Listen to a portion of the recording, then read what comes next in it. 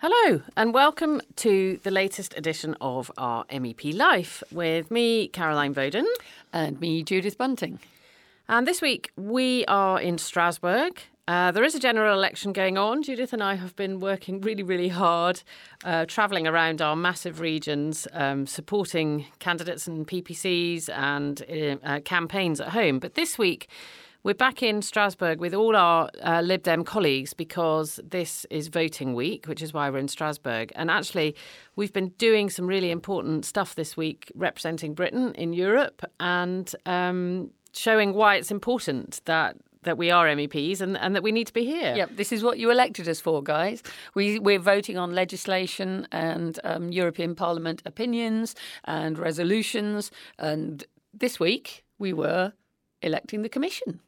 Or confirming the Commission, which sounds very like we didn't have an opinion. But getting the Commission to this point has been massive. It's taken months, and that's because every commissioner is put forward by the elected leader of their country. Now, I might not like Johnson, as you probably know by now, but the UK did have a right to put forward a commissioner. They've chosen not to, which I happen to think is foolish, but they had the right to. So these commissioners have all been put forward by the member states, and then us as MEPs have had the opportunity to grill them, and it's been very interesting. Yeah, and three of them fell at the MEP hurdle. They were rejected. So three of them were rejected, and their governments had to find replacement candidates. So it has taken a while. Yeah. And finally, yesterday, they all came into the plenary and Ursula made a speech. And one of the things she has achieved, she set out saying that she was going to have the first ever fully gender-balanced commission. And she did actually sort of fail at the last hurdle because the French commissioner designate who was proposed was a woman and she was rejected. And the French proposed another woman who would have been fantastic, but she didn't actually want to do it. She didn't want to come to Brussels. She had a good job in Paris. So in the end, the French commissioner is a man. So it's not quite gender balanced, but actually it's almost there. And in comparison to, we've been seeing some photos recently of some of the boards and committees, particularly in the financial area, just astonishing. You know, what was it? Christine Lagarde. There was a photo of her sitting around a table with about 25 or 30 men in suits, and she was the only woman there. So I think hats off to Ursula. She's tried really hard to make this work, and she almost got there. So, and it is good. It's great to have. We heard from Margaret Vestager, who is the commissioner who's looking after digital, and I'm loving that the women are just being taken for granted in all areas as well. Kadri Simpson, who is Scandinavian, she's looking after energy, and they're in good positions. Yeah, these are important areas. So portfolios. Yeah. So it's going to be a very interesting commission.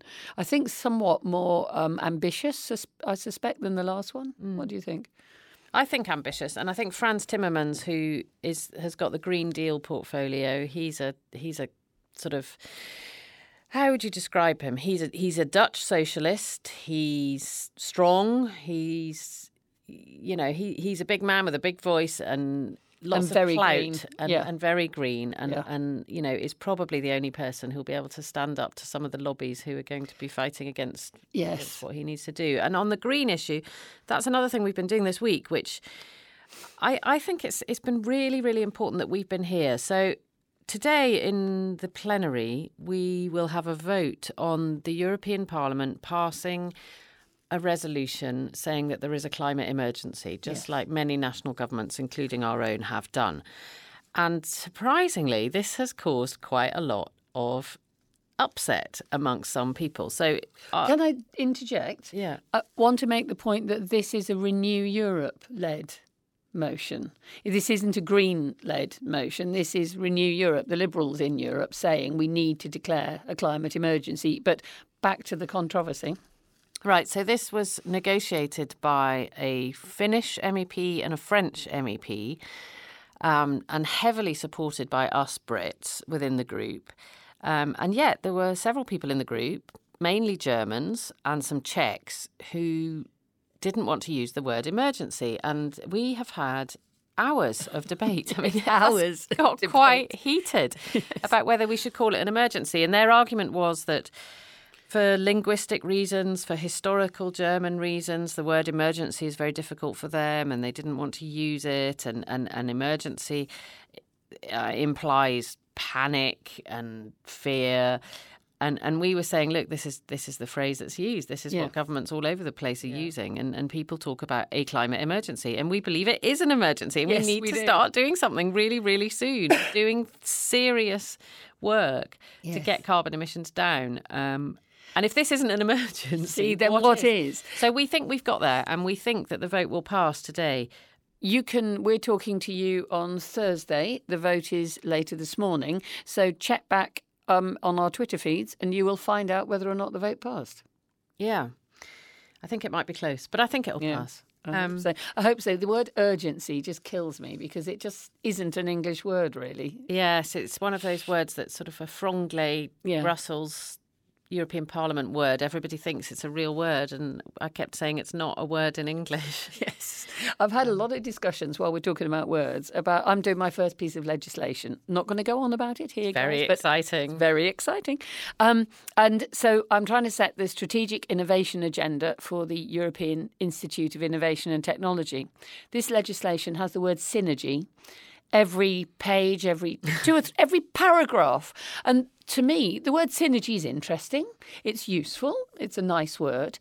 But if you're trying to be specific, does synergy mean co-funded?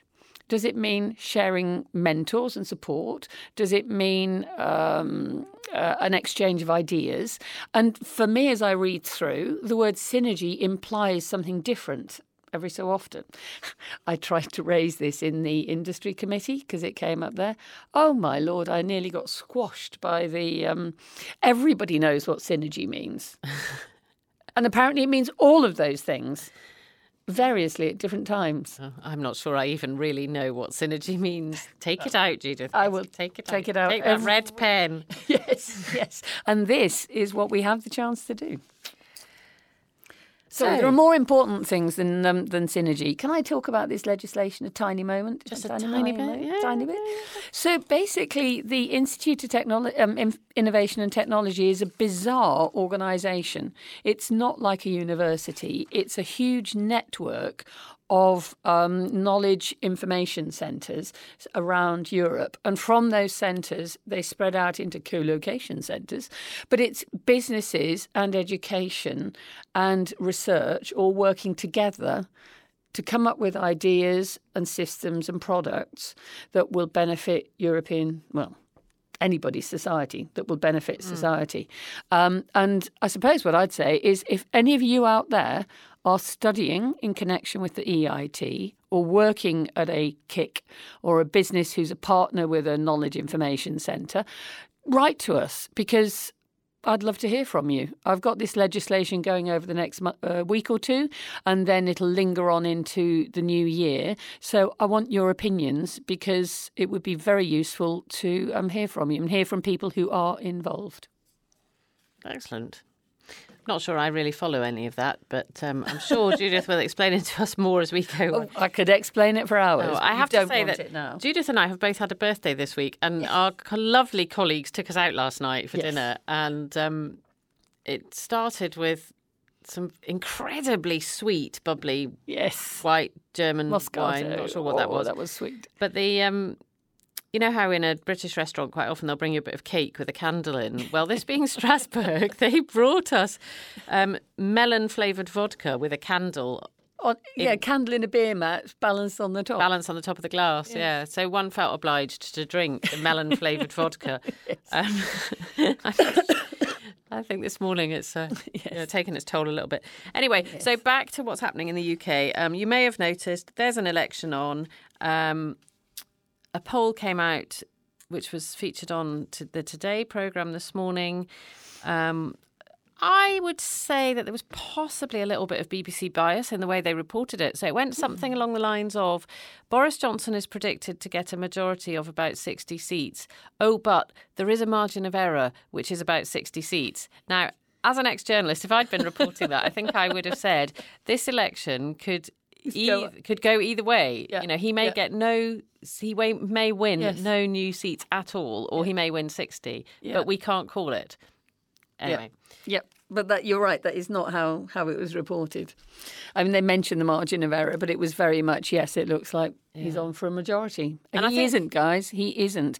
Keep campaigning. Everything is very tight in many places, but there is a margin of error of 60 seats. Yeah, and I think that one thing that is really, really important to keep stressing is that the national polls do not show local variations. Yes. And we are seeing in the seats where we were expecting to do well and hoping to do well, we are still, our vote is really holding up. You know, we're not at 13%. We're way over 20% in some seats. Yes. And looking set to cause some real upsets. In Oxford, West and Abingdon, we're on 38%.